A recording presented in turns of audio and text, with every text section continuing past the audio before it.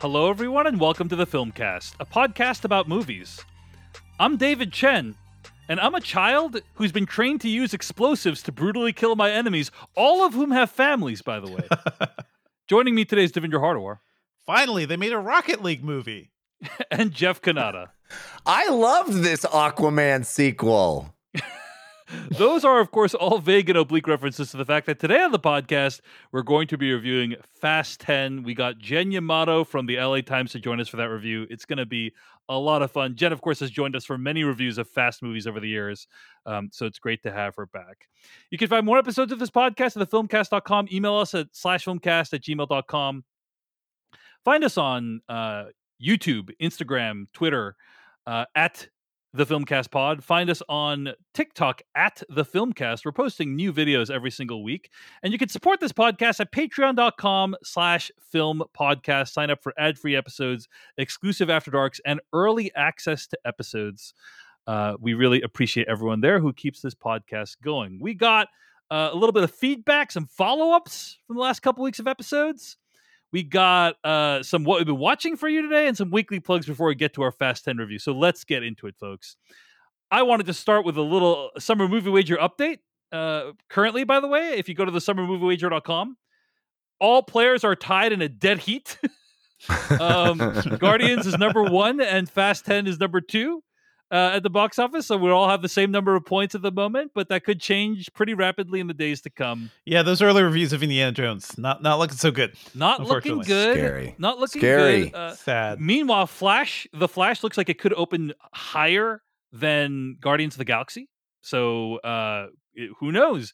If it does, maybe Flash could be number 1 at the box office this summer. We'll see. And Fast 10 opened with around $67 million at the box office this weekend. It did much better overseas. Fast 10 is one of the most expensive movies of all time. So expensive. $340 million budget, apparently. And that's for a lot of reasons. It has a cast of approximately, I think, I counted this, 1 zillion people. Yeah, gajillion. And a lot of them are like A-list stars. They probably got paid a lot for the movie. They also had to start and stop the production, if I understand correctly, due to shutdowns and so on. So that also contributed to the budget. Vin Diesel got paid $20 million from what I read. So anyway, it needs to do over $800 million in order to turn a profit.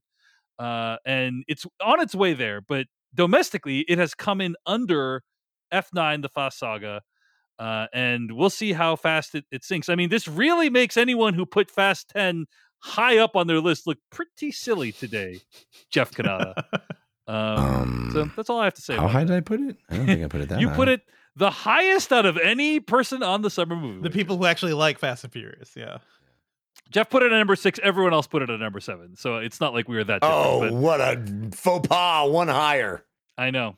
But Jeff, I got to find some ways to give you a difficult time. You know what I mean? It's hard this year when all of our lists are so weirdly aligned. Yeah, those Indy 5 reviews, though, man. Oof, we'll see. Scary. We'll see how it goes. Really looking bad for all of us who put Indy 5 at number 2. Yep. Almost everybody. Which is almost everyone, yeah. I'm less worried about the movie wager and more worried about the fact that there may be two bad Indiana Jones movies. Yeah. Come on. Yeah, that'd be rough. That would be so rough. Last week on the podcast, we talked about a viral post that's been going around the internet about people like spilling popcorn. Like, make sure you spill popcorn at the end of your when you finish watching a movie. You know, it's your job. It's polite to put the popcorn down. And I saw this comment at patreon.com/filmpodcast that really sent a chill down my spine, and I wanted to share it with you guys. Kyle writes in at patreon.com/filmpodcast, quote, I worked at a theater chain for 6 years, from 1994 to 2000 in Fresno. It wasn't rare to have patrons intentionally discard their popcorn in front of me as we were about to clean. One time, a man with his kids started to leave, but he remembered something. He went back and picked up his popcorn. I thought, how nice, he's going to throw it away. Instead, he dumped it on the aisle floor. His boy, confused, asked why he did that, and his father replied, I'm helping the workers stay employed. Then he walked past me with a proud smile. What a mensch. Absolutely unhinged behavior that. Like, I cannot imagine. Helping the workers stay Behaving like that. employed. If there's nothing to clean up, they're going to fire these kids. Don't be like random psycho person in Fresno theater. Clean up after yourself. Theater. The theater is not like the Hunger Games. There are still rules. We do live in a society. Do you know? Yeah. Jeff, I don't think you ever saw someone intentionally dump something out in front of you, right? No, not in front of me. That would be if they like made eye contact. Yeah, if with they you made and eye just, contact like, while they're doing it. That's so creepy, right? That's not. This had to have started somewhere, though, right? Like, people could not have just gotten this idea from the ether. There must have been what was the Prometheus spark? You know, what was the thing that caused this to start happening? Inciting Who is incident. patient zero of dumping out the popcorn? Some kid got fired from a movie theater one time in 1978 because they said, "Well, there's not. We don't need the theater's clean. We don't need you." And then that story spread like wildfire. It's like an urban legend, basically, right? I really like this comment too from Benjamin talking about last week's. We reviewed Beau is Afraid last week on the show.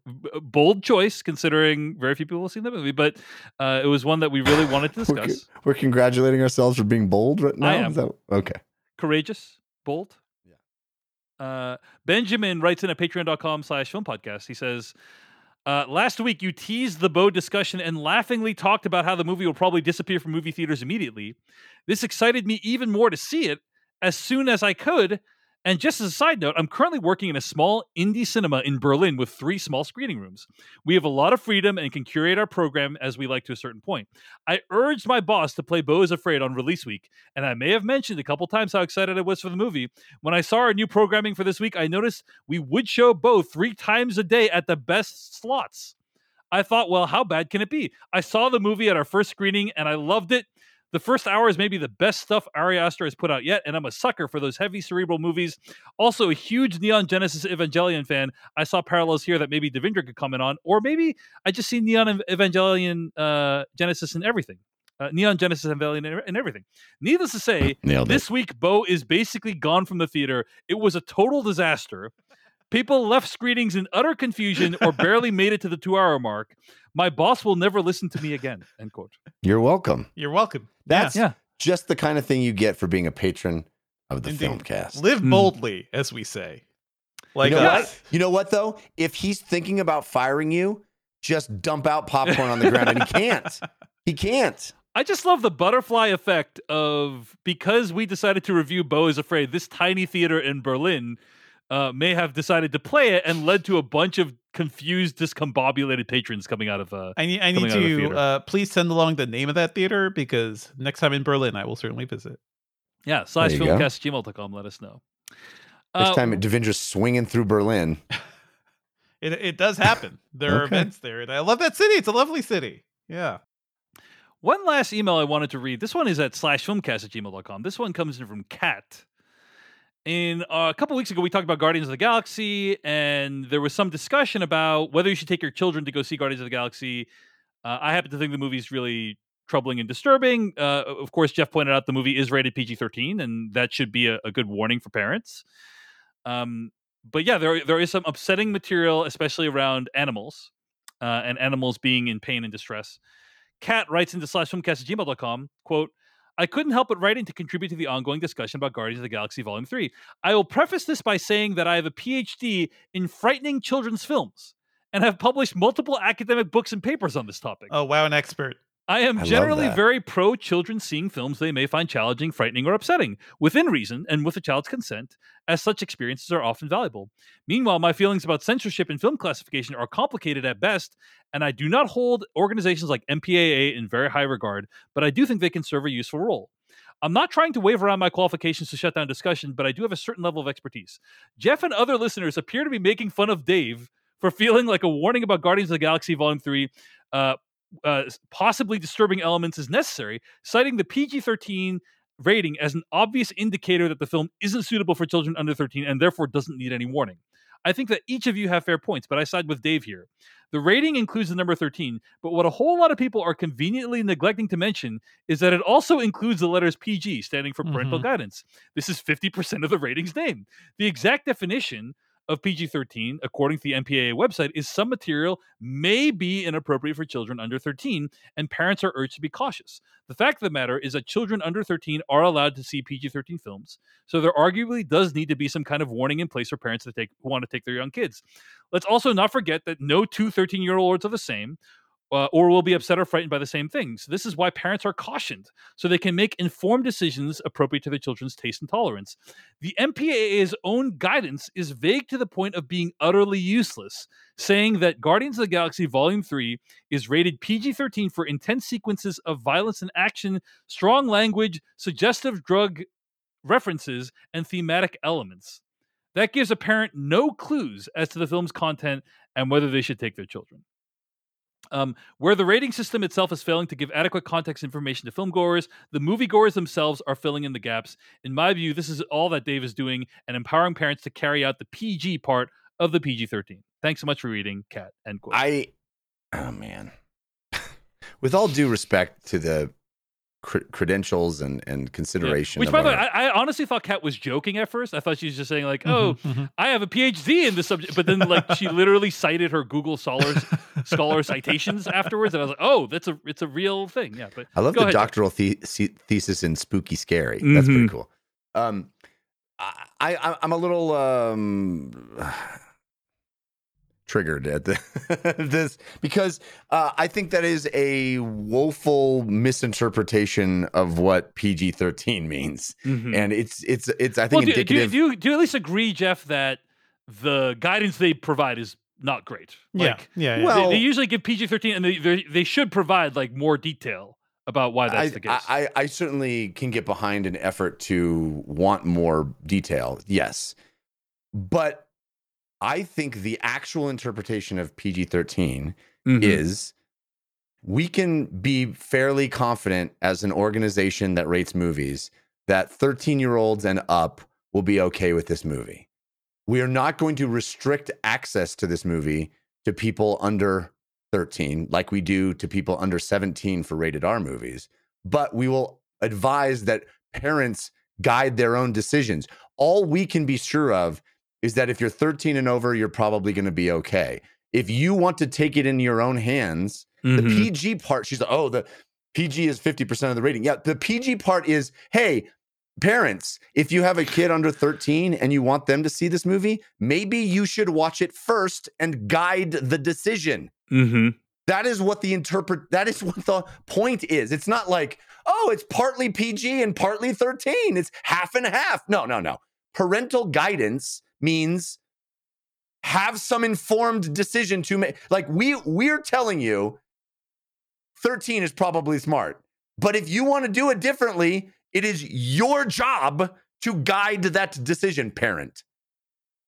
Like the idea that we are like, we should be able to just bring our children blindly to the movies and have everything that happens in the movie we know is okay for our 9-year-old when it says PG-13. It makes me mad. That's how it's been for every other PG-13 MCU movie, though. What? I mean, they have been fine bringing their kids to the other ones. So the guidance from any parent would be like, oh yeah, the other one's fine. Yeah, I actually agree with you, Jeff, like on how it should work, which is like it's up to the parent to do the work. What Devindra's pointing out is that I would argue as a PG-13 movie, this one is more upsetting than other PG-13 movies. But you're right, Jeff, that like it's up to the parent to make that decision.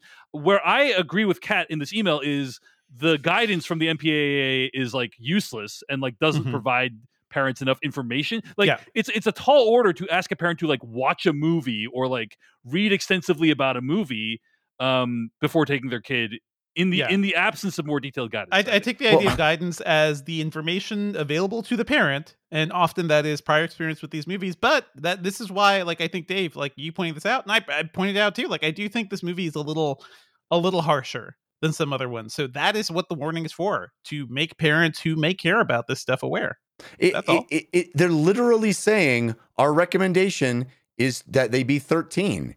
And you're saying like, well, I've taken my 9-year-old to all those other 13 ones, so I should be safe to do this one. It's like, well, that's the guidance. Like that is the information they've had before. I mean, Jeff, we're tired. Parents are tired. It's just like, I don't know. You're going to the Talking Raccoon movie? That's fine. Go with your friends. What should I as a parent? I should not expect face peeling off of that. I don't know. That's just me. Fair enough. Well, anyway, a variety of thoughts here, but Jeff, it sounds like one place we can agree: more detailed ratings or easier access to those ratings detail is probably something that I should be believe made. there are websites that do that. There are parental, and if you're so inclined, you can find those websites that'll break down exactly what the objection. There are also like trusted figures who parents may turn to about warning of some kinds of content. So trusted podcast. They did what? It has the number 13 on. I don't understand what you want from them. Like, we told you that we recommend your kid be 13. Well, I took my 9-year-old and they were terrified. You should have warned me. What? That's exactly what they did. All right. Well, moving on. There is one other piece of sad news I wanted to mention before we move on, and that's news broke this week that Ray Stevenson has passed away. Oh man. He is the star of movies like Punisher: Warzone, RRR. Yep. He was in the RRR as the villain in that movie, and I just wanted to give him a shout out because also co-star of Rome, the HBO series Rome, which everybody should go see because Game of Thrones, I think honestly, would not exist without Rome. Like without doing what Rome did. That is an incredible series, and Ray Stevenson is very, very good in it. So just go 58. Yeah, so young. He will apparently be in the Ahsoka series on Disney Plus, the Star Wars series. He looks great in that, by the way, in the trailer. He looks tremendous. Yeah. But yeah, it's pretty stunning. Very talented guy, and somebody who I mean, I remember Punisher: Warzone is kind of like widely regarded, from my understanding, as like a really good take on that character. It's a lot of fun. And so sad that he has passed away, but wanted to acknowledge him here on the Filmcast. All right, before we move on, I want to take a quick break for a sponsor. We'll be right back with what we've been watching right after this. It's time for me to jump in here and tell you about our sponsor, Storyworth. Have you ever had this experience? I was talking to my dad as an adult, just having a conversation with my dad, and all of a sudden he drops a story that I had never heard him say before, a period in his life he had never referenced. Because why would I? I'm a little kid. He's not talking to me like a little kid. We just don't have those kinds of conversations. And that got me wondering, how many other stories don't I know? That's why I got my dad Storyworth for Father's Day a couple years ago. Storyworth is an online service that helps you and your dad or father figure connect through sharing stories and memories. And it also preserves them for you and your family for years to come. Every week, Storyworth emails your dad a thought-provoking question of your choice from a vast pool of possible options. Each unique prompt asks questions that you've probably never thought to ask, like, what's one of your fondest childhood memories? Or have you ever feared for your life? Wow, what a cool thing to hear about from your father figure. I really loved reading my dad's answers to those questions. They were emailed to me as he was going, and he really took time and care in composing his answers because he knew they were going to be kept for posterity. He was communicating to future generations. I discovered stories and memories I never heard about, and I learned new things about stories I already thought I knew. And after a year, Storyworth compiles all those questions and stories, including photos, into a beautiful keepsake book the whole family can share for generations. I'm going to be able to share those with my kids and my kids' kids. It's just wonderful. Give all the fathers in your life a meaningful gift you can both cherish for years to come. Storyworth. Right now, for a limited time, you can save $10 on your first purchase when you go through storyworth.com/filmcast. That's STORYWORTH.com/FILMCAST. Save yourself $10 on your first purchase. Storyworth.com/filmcast. All right, folks, let's get to what we've been watching this week. I had a chance to watch what, for much of the last week, was Netflix's #1 movie, a movie called The Mother. Have you guys heard of this movie, The Mother? It's an action movie starring Jennifer Lopez. Jennifer Lopez getting ripped, shooting guns. Yep. Directed by Nikki Caro. And this movie is completely unremarkable, I have to say. You should watch this movie if you want to see Jennifer Lopez kicking ass, being a badass, which is like, hey, there's a lot of, there's a lot of her doing that. And so therefore, if that is what you are looking for, I think this movie will kind of deliver, but everything else about the movie is woefully generic. There are very few action scenes that really stick out. And in fact, I would argue one of the action scenes in this movie is one of the worst action scenes I've seen in the last year. Like it's really poorly done. That's sad. There's some technical elements of the movie that are just really sloppy. So for instance, Joseph Fiennes is in the movie and literally does not sound like he recorded any of his dialogue on set. Like it literally sounds like they dubbed in a completely different actor for Joseph Fiennes. Gal Garcia Bernal is in this movie, chewing some scenery. He's fun. But yeah, I was really hoping this would be like, solid, Jennifer Lopez is like John Wick or whatever, but it's just like what in a world where we have John Wick Chapter 4 coming out this year, most other action movies feel like a real letdown, and this one just feels painfully generic and not great. But it is extremely popular and people are loving it. So, it's the children who are wrong. That's what I have to say about my thoughts. Is this a movie that was on your radar, Devindra? Jeff? Any of you guys? I watched the trailer because I do like Jennifer Lopez in action mode, and I would love to see more of that. And I also like Nikki Caro. I loved Whale Rider, and I forget like where I came down her Mulan movie. I thought it seemed like okay. Yeah. I want better for her too as a director. I'm continually astounded by Jennifer Lopez's insistence on defying aging, and I will be mesmerized by that in any form. And this is one of those. So I was definitely aware of it. I don't know if I was going to rush out and see it, but I think there's like a behind the scenes, like what she did to get ready for the movie. I'll watch that. Yeah, she does look amazing in this movie, and clearly put in some prep. But oh man, I guess I just feel like it's not that hard to even deliver on the scale of a generic action movie. It's sad, not. Yeah, I shouldn't say it's not that hard. Any movie is difficult to make, but I think I think what I'm trying to say is with a little bit more tweaking and effort, some of the action sequences in this movie could have been truly thrilling. Yeah. And I did not find them to be particularly good. So it's good to have a reminder, right? That to do good action, it requires a lot more setup and training, than I think some people are used to.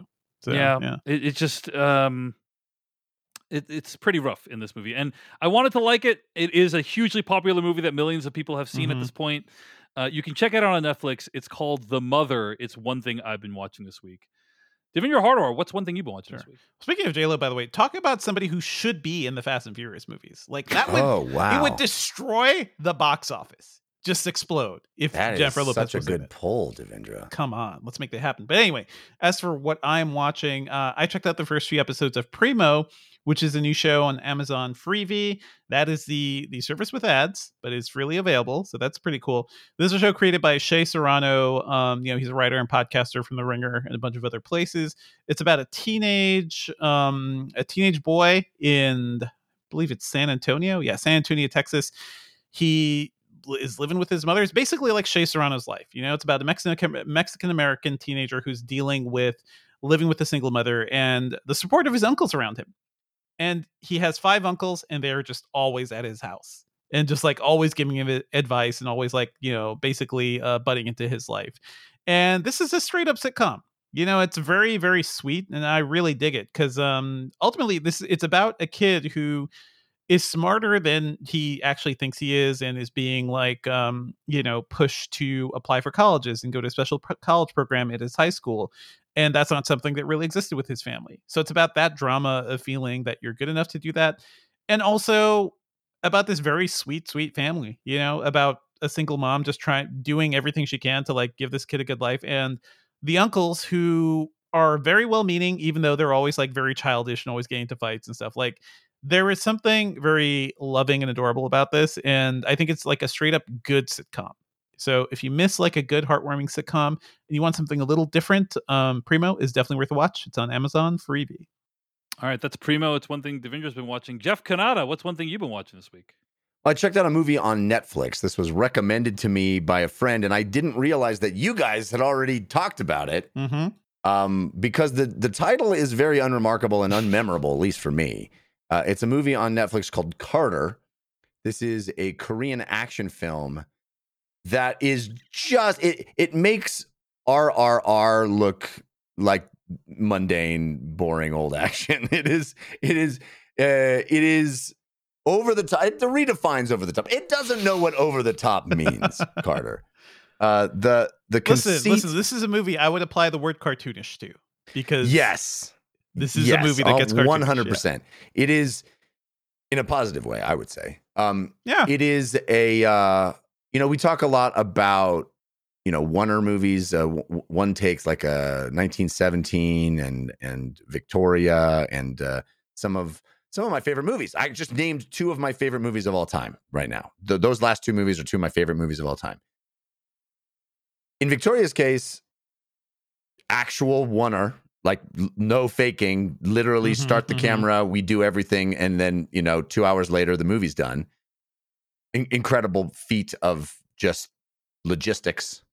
And in 1917's case, it is a bunch of discrete takes that are stitched together digitally and artfully to make it seem like the movie is just one long take. Carter says, hey, I'm going to do it. I'm going to do the big one continuous shot, but I'm not even going to pretend like we really did it. I'm also not going to pretend like you don't know there are edits here. I'm not even going to try to mask the edits, really. I'm just going to make the camera move in ways a camera could never do constantly. This movie, I kept thinking like the camera in this movie is like a snake. It's just constantly darting in and out, around, through, over.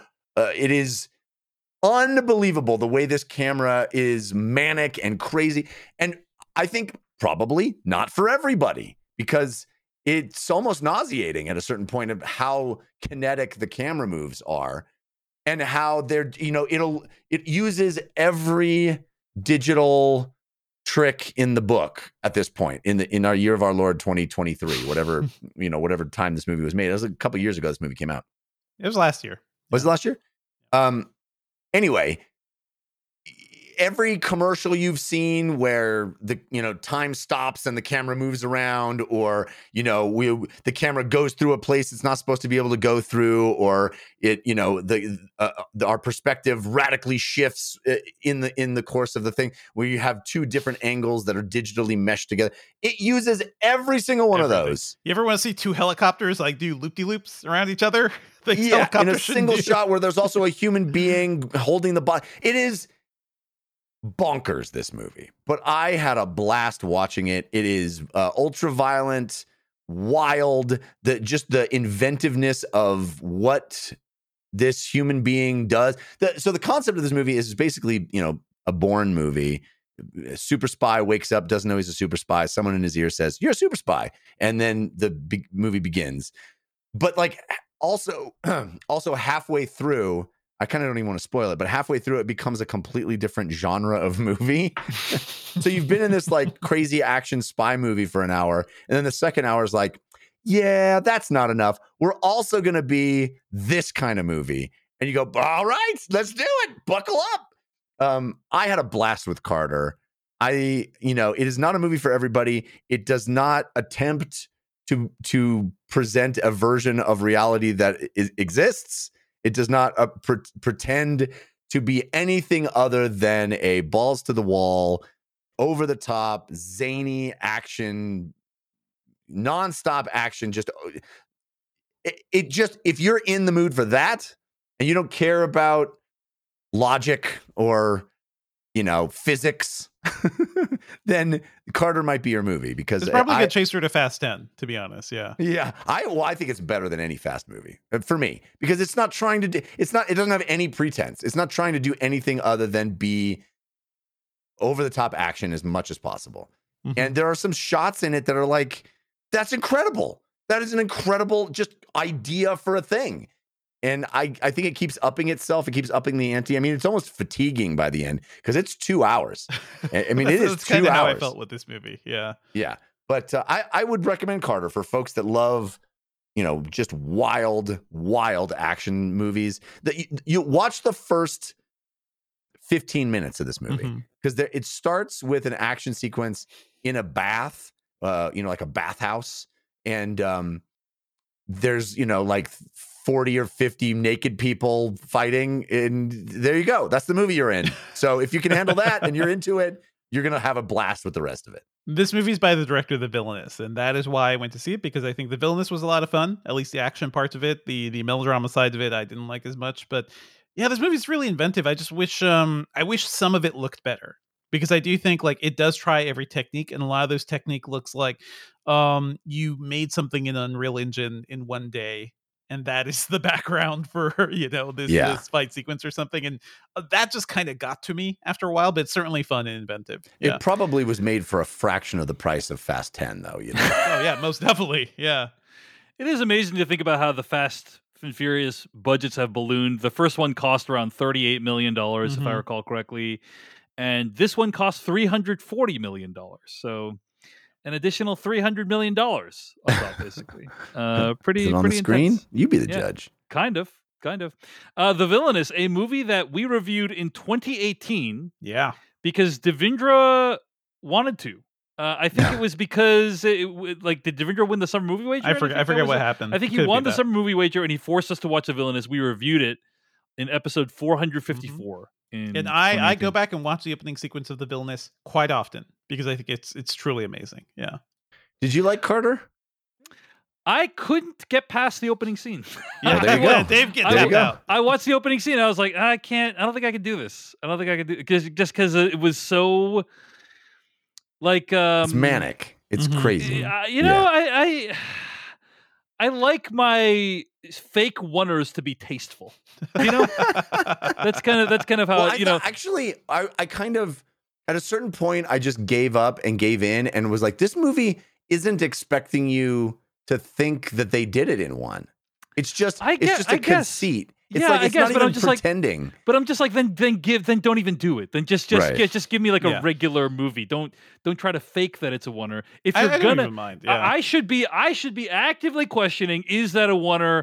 Do my eyes deceive me? Is that a oneer the entire time I'm watching? That's not what it's trying to do. It's not trying to. It's not trying to fool you. It's just trying to decouple the movement of the camera from anything that could happen. It's I get it.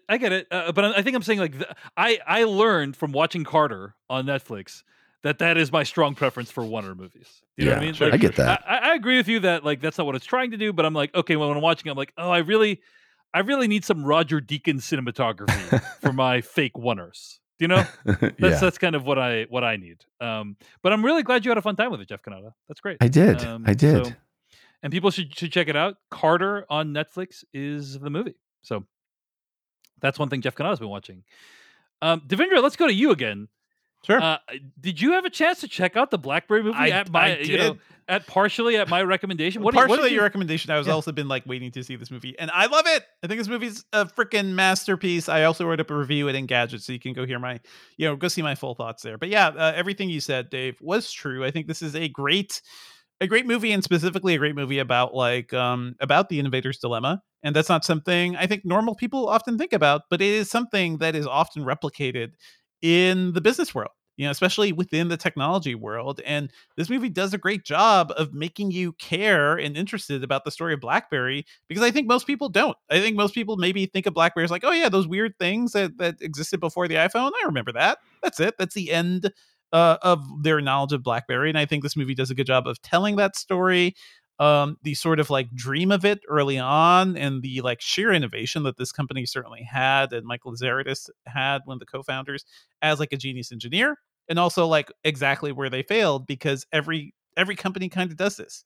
You think you're so good, you think you're so smart, and then somebody comes along and does something that you're doing a little better and doing it in a way you didn't think of, and that's it. You're done. You're screwed.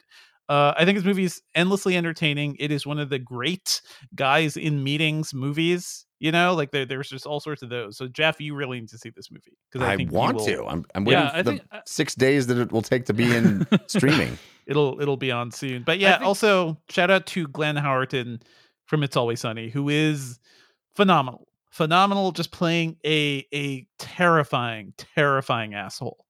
My friend, having not seen this movie, neither of us, I was in a conversation with my friend this weekend, and he was saying that Glenn Howerton should have been Eddie Brock in the Venom movies. Oh yeah, this character is basically Eddie, very very Eddie Brock. I was like, that's kind of a brilliant casting choice. Yeah. What if you took all the shouting from It's Always Sunny and like transformed it into an angry character from Succession or something? You know, like that's basically it.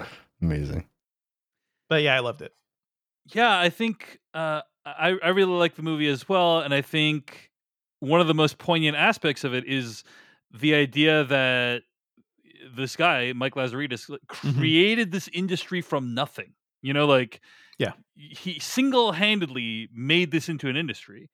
And when I say this industry, I would say like the smartphone industry, let's say, right? Like made emails on smartphone into a thing that people wanted to do, right? Through sheer like engineering innovation. Yeah, exactly. Yeah. Sheer engineering, but then to end up in a place where, hey, that's not good enough anymore, or your instincts are no longer accurate about what people want. It's just a very poignant, heartbreaking fate for a person like that, you know? I mean, he's very rich. Don't be wrong. Like, he's very rich. Yeah. Everybody's very rich. They all have tens of millions of dollars, so they're fine. But they're like completely irrelevant in our, modern society. Kind of a joke, yeah. Did you have a chance to talk with any of them, Devindra? I didn't get to talk with any of them just because I ended up covering it kind of late. But yeah, you kind of got into the industry like right after basically they were at their height. Oh, probably. Sorry. I did talk to BlackBerry people in general, like when I was early on doing stuff. I honestly forget, because BlackBerry was such kind of an afterthought by the time I was actually writing and doing stuff. But I certainly went to dinners with BlackBerry executives and Nokia executives, and was asking them at the time, like, guys, are you okay? Like, what's your plan here? You got iPhone, you got Android, what are you doing?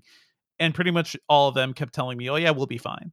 And they went from 20% market share in 2010 to 0 in 2016. So quite the fall. All right. Well, BlackBerry is another thing Devindra's been watching. It's out in theaters right now. And I wanted to mention, I had a chance to check out Jimmy O Yang's newest comedy special called Guess How Much on Amazon Prime. And it's a solid special. Jimmy O Yang is a Asian American comedian, and he is really making that a part of his act. I really liked his last one too. I think it was called Good Time, if I recall correctly.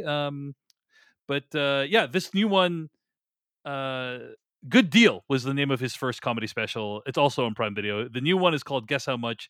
I didn't like this one quite as much as the last one, but yeah, there's a lot of great material here, especially if you're an Asian American, East Asian in particular. He has like a lot of humor around that. And, my parents used to own a Chinese restaurant. And in this special, he does an impression of a chef at a Chinese restaurant. And I actually like recorded it off my TV screen and sent it to my parents, and they thought it was extremely accurate. So there you go.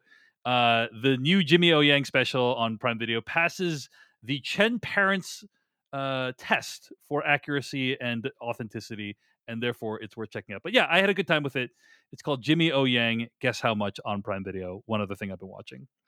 Devindra, you had a chance to see Mario a second time, is that right? I went back and saw Mario because I finally convinced my daughter to go to the movie theater. And guys, this is a monumental occasion. First Jeff, time for your daughter to go to the movie theater, right? First time. And I promised her popcorn. I promised her slushies. And then she's like, oh, slushies. They got slushies at that theater? So that was the thing. It was like kind of a lazy Sunday. And I told her, I was like, okay, we could get some slushies. We could get some snacks, and we'll go see Mario.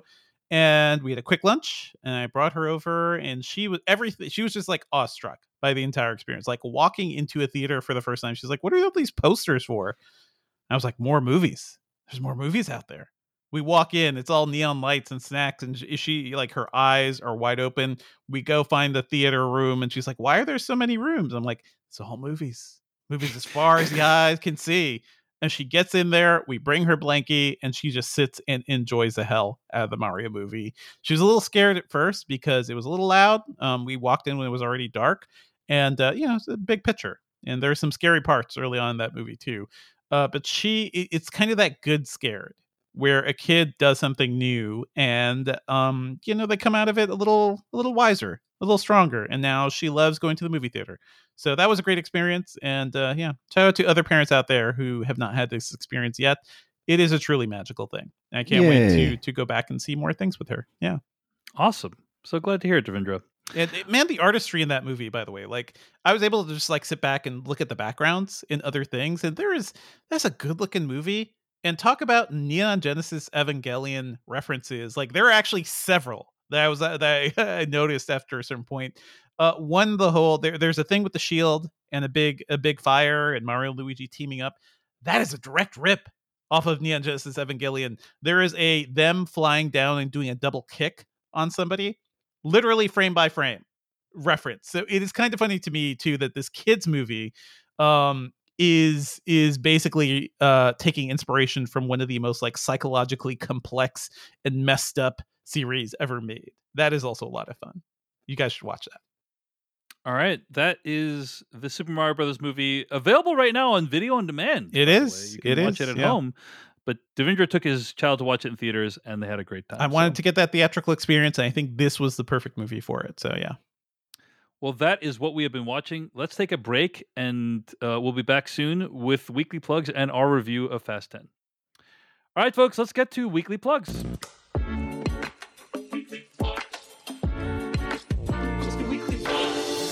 Weekly plugs, the part of the show each week where we plug something else we've been making. I want to plug my TikTok at tiktok.com/@DaveChensky. That's Dave Chen, SKY. I make new TikToks virtually every single day, including some coverage about Fast 10. And I'd recommend you check it out at tiktok.com/@DaveChensky. That's Dave Chen, SKY. Devindra Hardawar, what's your weekly plug?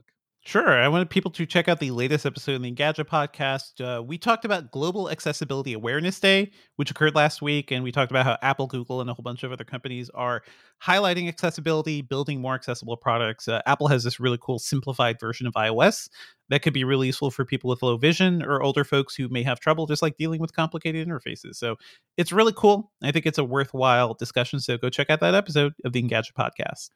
Jeff Kanata, your weekly plug? Okay, this is one that I'm mentioning for the first time, but you're going to hear me probably bring it up a number of times over the next few months, because in August, I am going to be running from Mount Hood to the coast in Oregon. I did this last year, but this year I'm doing it as a fundraiser for Providence Cancer Institute. This is raising money to help research into preventing prostate cancer in men. And my goal is to raise $12,000. Seems like an achievable goal to me. And it is part of a larger goal for the Hood to Coast, the Portland Hood to Coast Relay, to raise $900,000. So I'm trying to do my part. And I am going to be suffering quite a lot over this. It is a 48-hour race. Man. Where you don't sleep. You get in a van with 5 other dudes. And in my case, dudes. It can be co-ed, of course, but in my case, it'll be dudes. I'm going to be running with the Eastmoreland Fathers Association. Although I am not an Eastmoreland father, I am a father, and I have friends in Eastmoreland. So that's where I'm going to be. And we are going to start at, I believe the technical term is butt crack in the morning. And we will be running nonstop, jumping out of the van, running our leg. I'll be running 3 legs of this race, which will add up to well more than a marathon's worth, I think, or at least maybe just short of a marathon. But it'll be a lot of miles, 20 plus miles of running over 3 legs, and I will have very little sleep and probably be ruining the day that I decided to do this again. But the good news is I will be raising money for a very, very good cause, the Providence Cancer Institute. So before I even do this race, and the race is in August, I need to raise money. And I hope to hit my goal of $12,000. That's where you can help. You can go to my site. There's a link in our show notes. I got a vanity URL that they offer. Nice. But I got to be honest, it doesn't make it a lot easier to tell people. I think that somebody needs to tell Providence the purpose behind a vanity URL is that it makes it easier for you to tell people the URL. Because this is the URL to donate money to this cause to help me raise $12,000. The URL is orppm.give.providence.org/Jeff Cannata. See, I got the /Jeff Cannata right there at the end.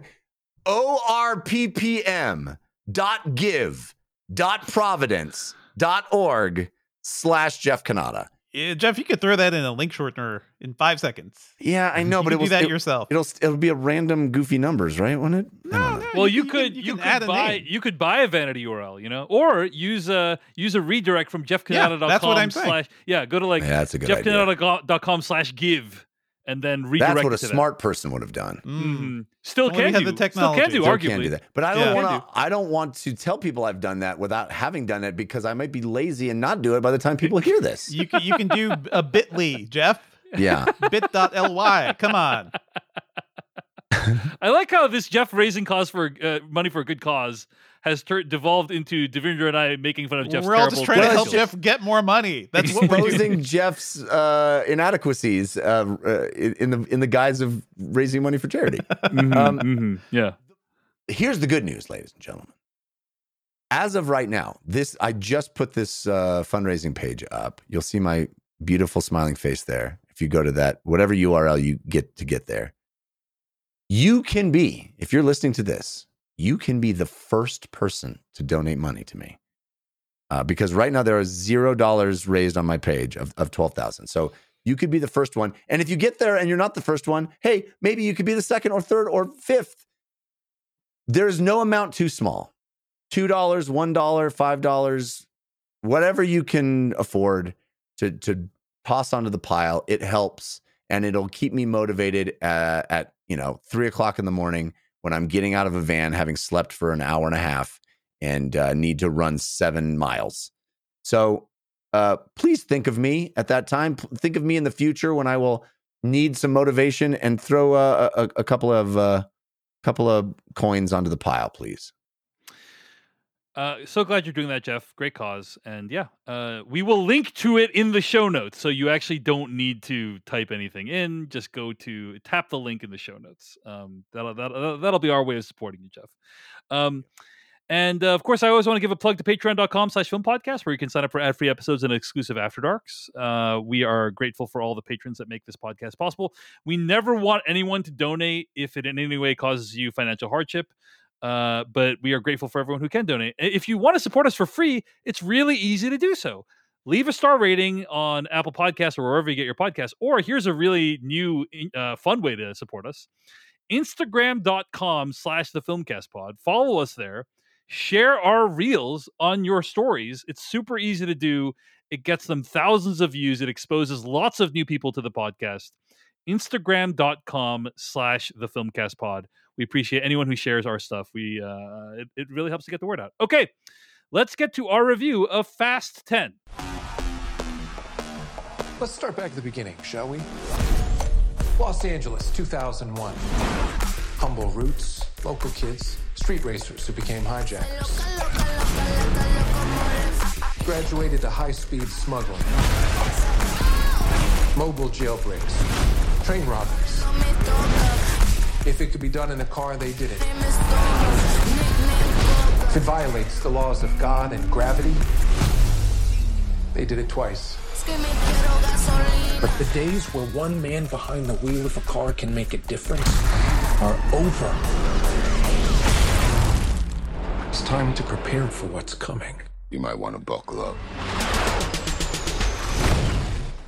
welcome to the Filmcast review of Fast 10. Joining us for this review, she is one of the preeminent fastologists on the internet. She's also a great film reporter for the LA Times and a great friend. Jen Yamato, welcome back to the Filmcast. Thank you so much, fellas, for having me.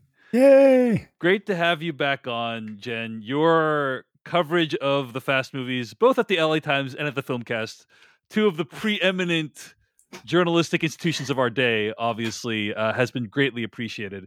Before we dive into the Fast 10 review, let's talk about some of the drama around Fast 10. This was a movie that notoriously had a lot of behind-the-scenes drama. They were weeks into production when Justin Lin abruptly left the project to be replaced by Louis Leterrier. And Devindra, I know you had some strong thoughts on this. I think we're all big fans of Justin Lin. He helped to revitalize this franchise by This would not exist without Justin Lin. Exactly. This entire franchise right now. He shepherded this franchise through many films, and is a very talented action filmmaker, as far as I can tell. And so I think many of us were really worried about what would happen to this movie given all the drama. Jen, I don't know if you have any perspective on Justin Lin, but I think you're a big Lin fan as well in terms of what he's done for these films. Yes. Yes. I totally agree with Devindra. This franchise would not be on its 10th movie, 10th main series movie, 11 overall, including the spinoff, which we don't talk about. Never. Without Justin Lin coming in on Tokyo Drift, which I have been personally, really heartened to see Tokyo Drift get a reappreciation in recent years. Yes, I remember seeing Tokyo Drift like on Blu-ray or something at that point, maybe even been DVD, but I was also like, wow, they did it. They brought Fast and Furious back. This is really cool action, actual like car races and cool physical effects. And they brought the Diesel back. And that was like mid 2000. And I was like, I would like to see Vin Diesel in more things. I would like beyond the world of Triple X and the Riddick movies. I really think we should bring back Fast and Furious. So yeah, I feel like in a way I wish this entire franchise into existence. Like that is how much I loved the Diesel early on and the first Fast and Furious, and to see us reach this point, I feel like this is like Jeff when we got to Avengers Endgame and everything is like, this is everything you wanted. And this is kind of everything I wanted, except I wanted Justin Lin too here at the end. Well, Devindra, if I recall from a recent After Dark episode, your opinion of Vin Diesel has fallen in recent days because there are reports that he is a bit of a diva, more like Vin Diva. More like Vin Diva. Makes sense, on the set of his movies. Apparently he has not behaved super professionally according to what we've heard, but I made a TikTok about Fast 10 recently. And I got thousands of. It was about how Fast 10 is the first of a 2-part series, and I got thousands of comments basically saying, "Actually, it's 3 parts now." And this is because of remarks that Vin Diesel made. Who knows at the premiere of Fast 10, where he said that actually Fast 10 might be the first part of a trilogy. This has not been officially confirmed as of this recording. It might be by the time you're listening to this, it may already have been announced. But this is the way he's worked. He's like, I don't know. Been thinking about it. On the toilet. Sure. Another movie. 3 movies. Yes. Jen Yamato, I am curious. You are familiar with Vin Diesel's history of making such pronouncements and how accurate they are. What do you think of the idea that there might be 3 Fast 10 movies to close out the franchise? I have a feeling that it will really depend on how much money Fast 10 makes. I always see Fast X in my head. Like Devindra, you just said Triple X for the series. I always call it XXX in my head. That is so much easier, Jen. It's so much easier to say XXX. Yeah. But I think what's really interesting about Vin Diesel coming into his own as a producer in his career through the Fast and Furious movies, through the Riddick movies, is that he has fought for certain things behind the scenes, such as Michelle Rodriguez coming back to the series after being killed off. Obviously, I think Fast and Furious, meaning Fast ampersand Furious, meaning the 4th Fast and Furious movie, is another interesting turning point in terms of how this franchise evolved, because it's after this point that Vin, who, I wouldn't say he takes credit for it so much as Michelle Rodriguez really publicly gives him credit for pushing to bring her back into the franchise. She's the first main character who gets killed off, who is brought back, who then the narrative is molded around that decision.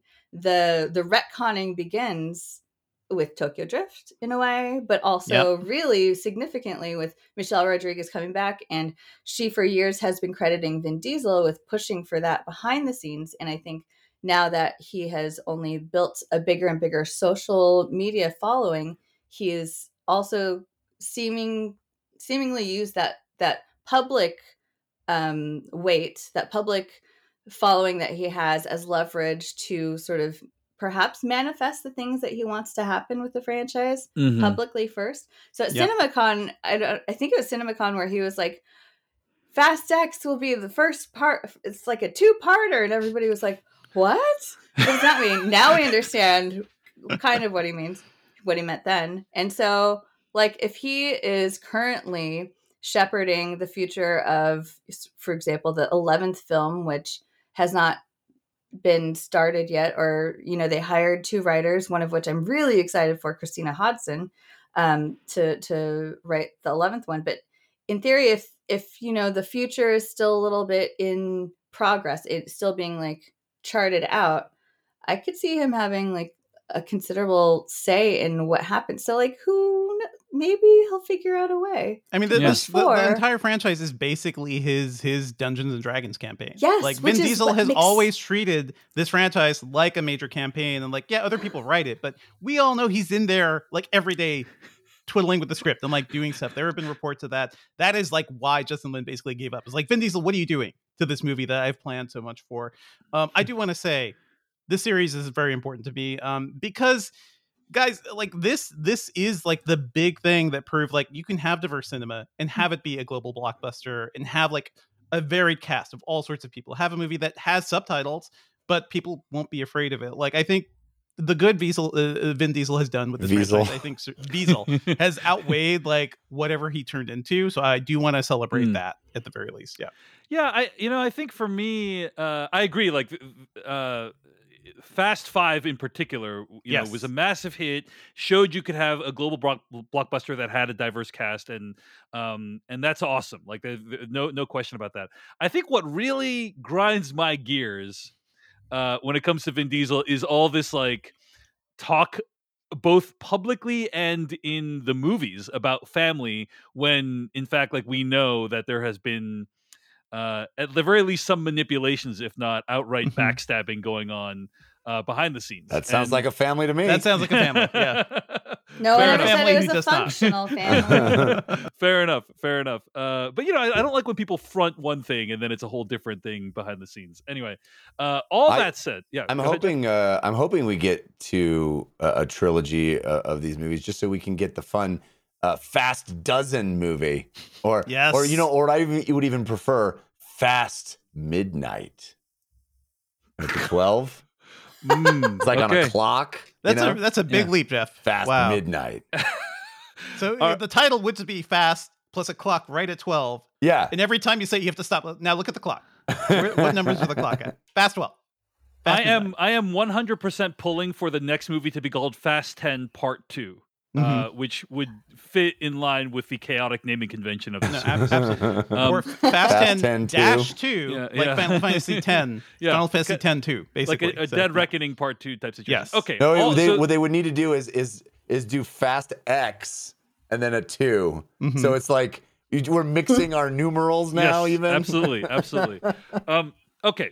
So all that's just preamble for the movie itself. So, a rich history of these Fast movies that is covered in the movie itself, where they started with jacking DVD VCR combos, and now they're amazing stopping international terrorists. But Jen Yamato, all that stuff being Jen was about to take a swig of her coffee.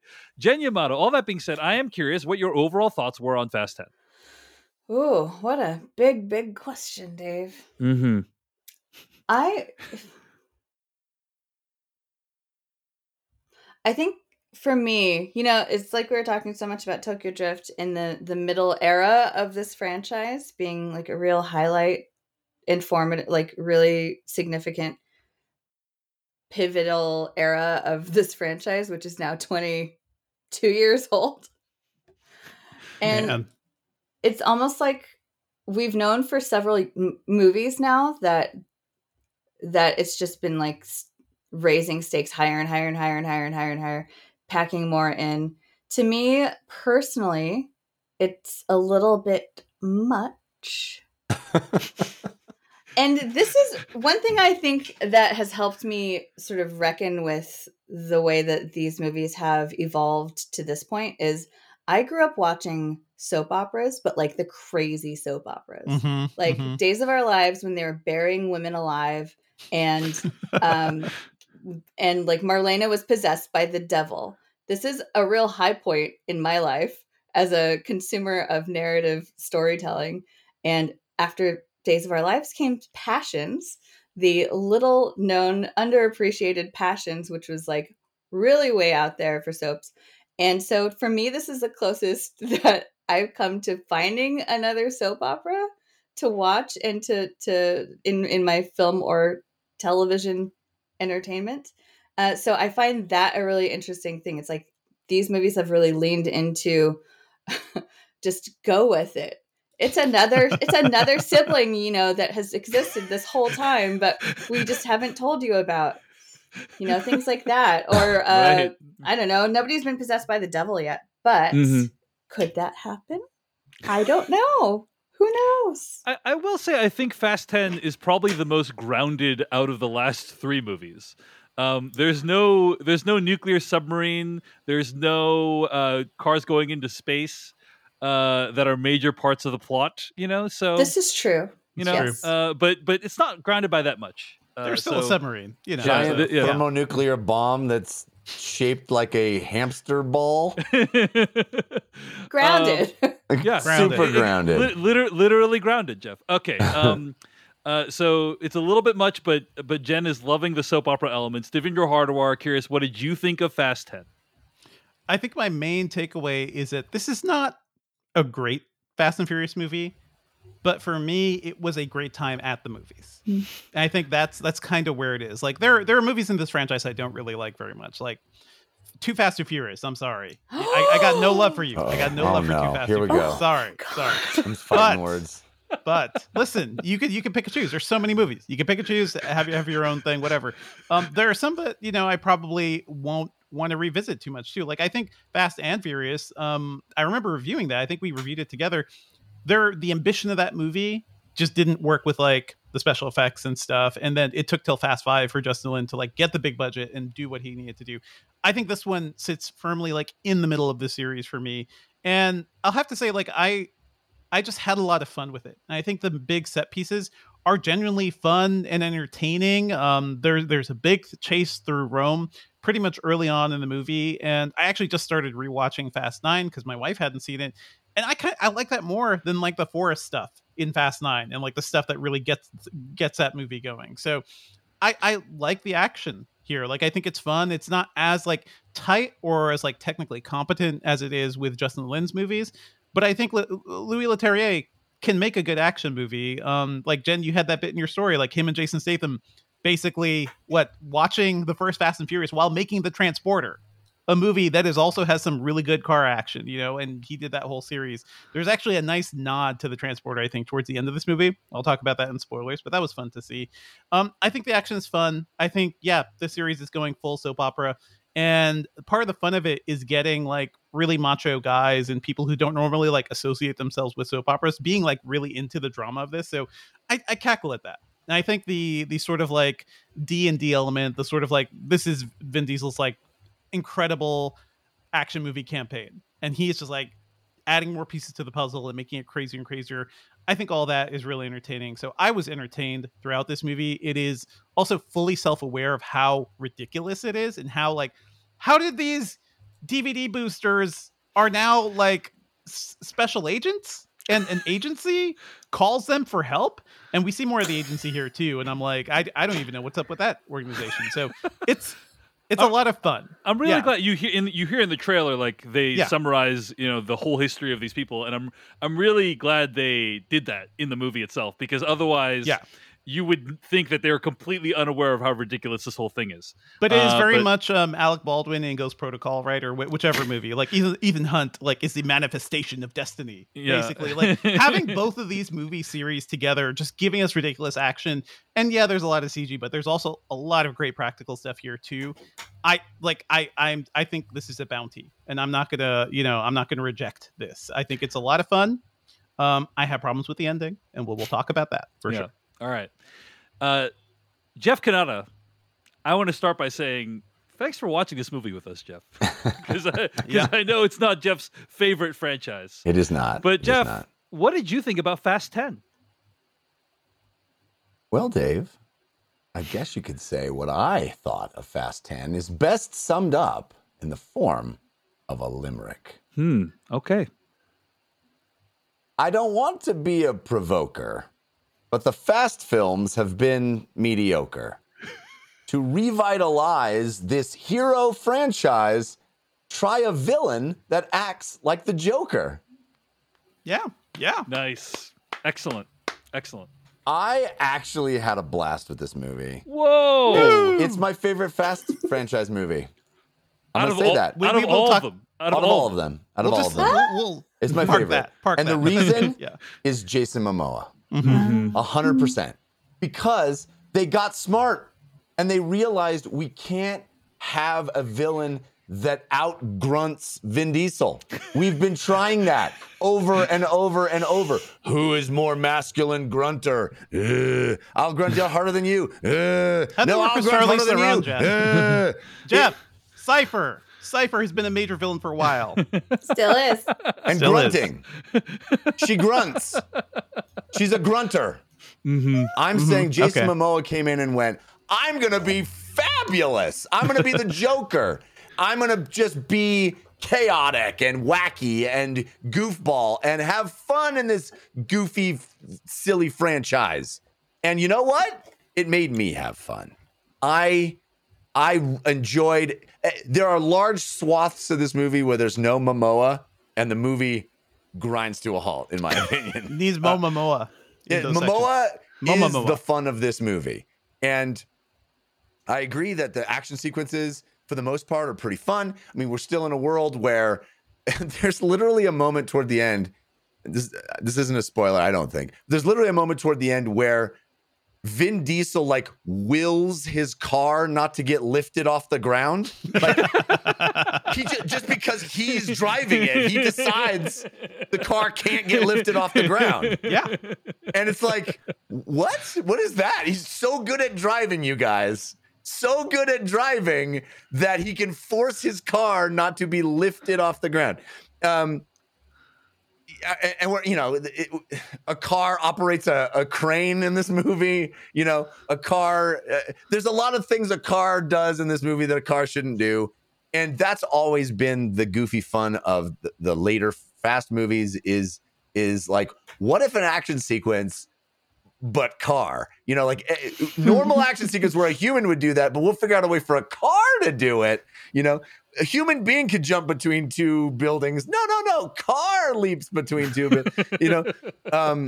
So there, if you're into that kind of fun, there's plenty of that to be had here. I think the action sequences are thrilling and for the most part great. There's a few hand-to-hand ones. There's a Michelle Rodriguez hand-to-hand sequence that's I thought pretty darn fun. Mm-hmm.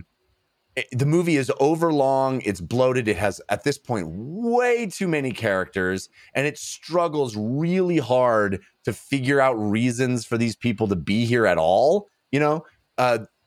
There's like John Cena's like off in his own movie. He's like doing his own movie for the whole. There are like, three cut separate to movies John happening. Cena's movie for a while. So the movie's bloated and just like the whole weight of the franchise is crippling it. But I've said many times before, this is the meathead comic book movie. These are meathead superheroes, right?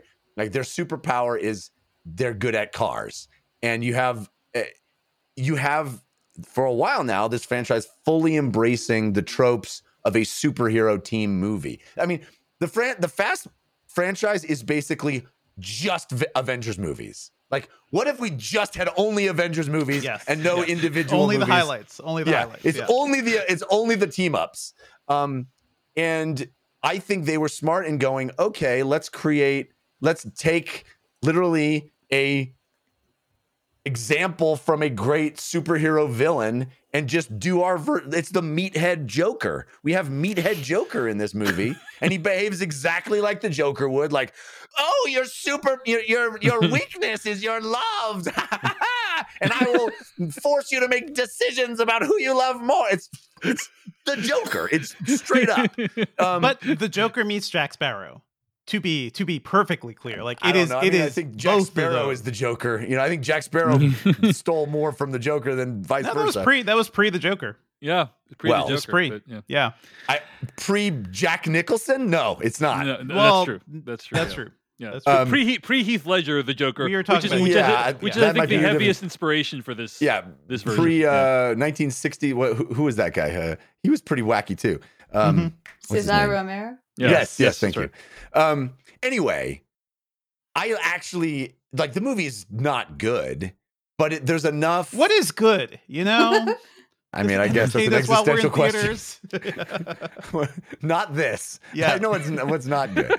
But I honestly this is the one I least groaned at because it just completely jumped in with both feet into silliness, and it's the most high budget B movie that exists, right? And I had a good time. And it's Jason Momoa. I didn't have to watch the final standoff between the two grunting gruntersons grunting at each other while Vin Diesel triumphs, right? What I got instead was a much more varied levels of thing. Grunting Vin Diesel against that guy, and I think that's just more fun. Yeah, fair enough. Agreed completely with everything you said about Jason Momoa. He's a delight in this movie. Jen Yamato, any thoughts on Jason Momoa? Did you like what he added to the franchise? Oh, yeah. I think he brings such a good energy shift, and you need that because we know for sure by now Vin Diesel's Dominic Toretto is going to be the very grave center of the Fast universe. He will not deviate from the tone that he's established Dominic Toretto from, which means that everybody else around him has it's left to everybody else to balance that out.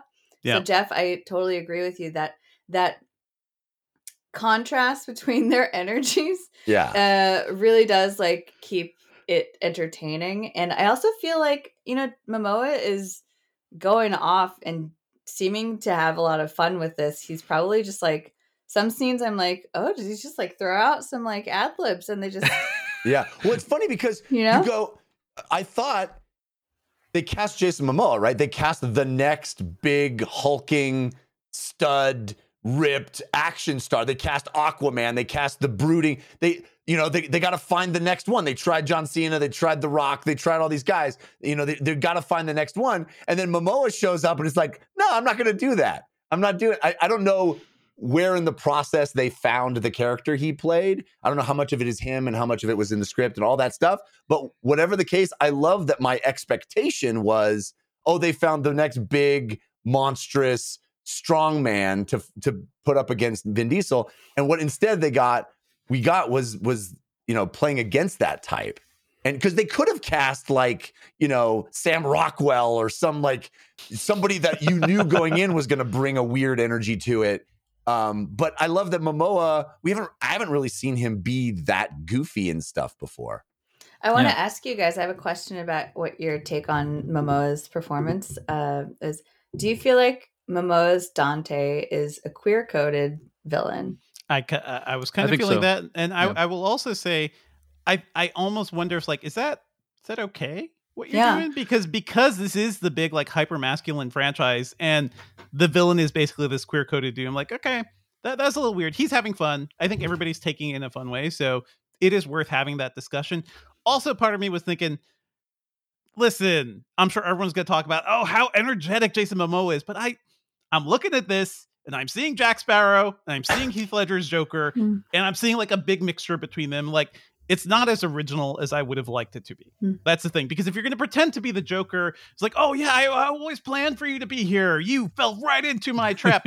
Literally nothing, very little actually like falls to his plans or anything. It's all just coincidence. So, well, the other similar, I think you guys are even underselling how similar he is to Heath Ledger's Joker in the sense that both Joker in Dark Knight and also Jason Momoa's character in this movie appear to have virtually unlimited resources and time. Like, they have like access to helicopters and bombs and they just like literally scores of people willing to do whatever they want for them. Yes, precisely. I don't understand also how in the fiction of this movie, he's been planning this and watching Dominic Toretto for years and watching other people almost kill him, for many, many years. Yeah. Don't think too hard. This is a not think too hard movie. Yeah. All right, I'll share a few thoughts, and then let's get to some spoilers. I will say that I'm pretty torn on this movie, guys. Pretty torn on this movie because on the one hand, I was expecting it to be kind of a disaster. It's really rough when a director gets replaced, halfway through or a third of the way through, or however long the way through they were filming. Most of the time that happens, it goes badly. I'll just list a couple of examples from recent memory. Justice League, right? That's a really notorious example. I think that movie was like mostly done when Joss Whedon came aboard, if I recall correctly. Han Solo.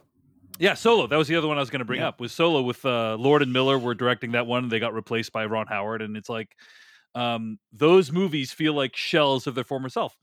Whatever you can say about Fast 10, like I was expecting it to be like kind of catastrophic. I don't think it was. I think it was. Yeah. It was very in line in terms of competence and coherence with other Fast. You would never be able to detect any of the drama if you hadn't known it going in. Precisely correct. So on that level, I think it is a success. Okay. But I will tell you, I had a very weird experience watching this movie. My wife literally was like in a catatonic state, or not literally, but like metaphorically was in a catatonic state afterwards because she was like, the movie made her question why she found other Fast and Furious movies good. Because here's the thing because of how good it was and how it dwarfed the other movies. It's like, what even is a Fast and Furious movie at this point? It's like this movie, I'll say, feels much more listless than other Fast and Furious movies. It's weird for me to complain. I disagree that there's no MacGuffin. The MacGuffin wasn't good enough. I mean, in this case, the MacGuffin was the kid. It was Vin Diesel's child. Yeah. But like in other other already movies, a MacGuffin at one point. Say what you will about the MacGuffins of previous Fast and Furious movies. At least they're an ethos. Like at least there were MacGuffins. What are you talking about? The whole franchise is about #family. Yes. What better MacGuffin is literally his blood? Like, fair enough. There's this parade of cameos that are like so many characters just absolutely did not. Too many characters, right? Too many characters. That add nothing. The good news is, from my perspective, there are scores of characters from these franchises that I just every second they're on screen, I'm just is exhausting. Almost nobody is on screen very much. Yeah. There's not time for anybody. I will tell you guys. If you can handle Vin Diesel, and then you get a whole bunch of Jason Momoa, and then everybody else is just a smattering. And I can handle smatterings of people I don't like. And occasionally you cut to Charlize Theron and Michelle Rodriguez together. Like it is separate movies. My one big takeaway, though, is we are 10 movies into this franchise. Diesel and crew, Toretto and crew have been doing this for 20 years. They have international enemies, like they're nation states. They're against these people. He lives in a house in LA. There's no safe room. No panic room. No nothing. Sick barbecue though. They got a sick barbecue. Never really upgraded that barbecue because there are certainly better ones he could get these days. But you have Rita Moreno in this movie saying nothing of substance at all. Like just being there, like, just like, hey, you've impressed upon the world the values of this family. What value? Do we miss values at some point? Barbecue. No, the point of that scene isn't it cool that Rita Moreno is in this movie? The Rita Moreno, and I am so curious about Brie Larson's involvement in this movie. It's like, this woman has her own franchise. Has an Academy She's Award. Already a superhero. It's like, hey, do you want to be 10th billed in the She's not an and, dude. She's an and. She's one of the like 4 and people. Yeah. You know, and those ands don't come cheap. Those are expensive ands. I think that is the power of the Diesel. You know, like he can collect people like Pokemon. Oh, you're fun. I want you in. Like Brie Larson. I feel like the MCU is not highlighting you enough. Come to my franchise. Yeah. Wait, And is Kurt Russell dead in the franchise? No, he's No, not missing. officially. Missing. I didn't think so. So I thought that the reason Brie Larson is in it is because Kurt Russell said no, right? He said no, and they needed someone of equal stature to stand in. She does nothing that Kurt Russell wouldn't have done. They just couldn't get Kurt Russell, so they didn't get his You daughter. could have move in ended that these sentence movies. before the words that Kurt Russell couldn't have done and just said she does nothing. She think, definitely does nothing. Going back to the idea of Vin sort of manifesting what he wants for this franchise, a couple years ago, he announced on his Instagram that they were developing a female protagonist-led spinoff. This is not something that Universal has actually officially Confirmed. greenlit or confirmed. And I know, like, I spoke with Jordana Brewster for this movie, and she brought it up. It's something that she really would like to see happen because, I mean, as we see in Fast 10, she has like one scene. It's really hard for even a core member of the franchise who's been there since literally the first movie to get a significant amount of screen time or an arc. And Arcs. you know, There's no such thing in this movie.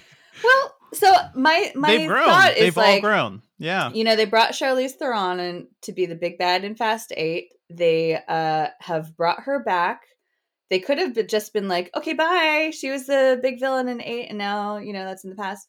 But they're bringing in so many familiar faces from the entire franchise. And I think one of the promises of that is that if Charlize Theron can come back into the fold, much like Jason Statham did, Jason Statham got his own spinoff.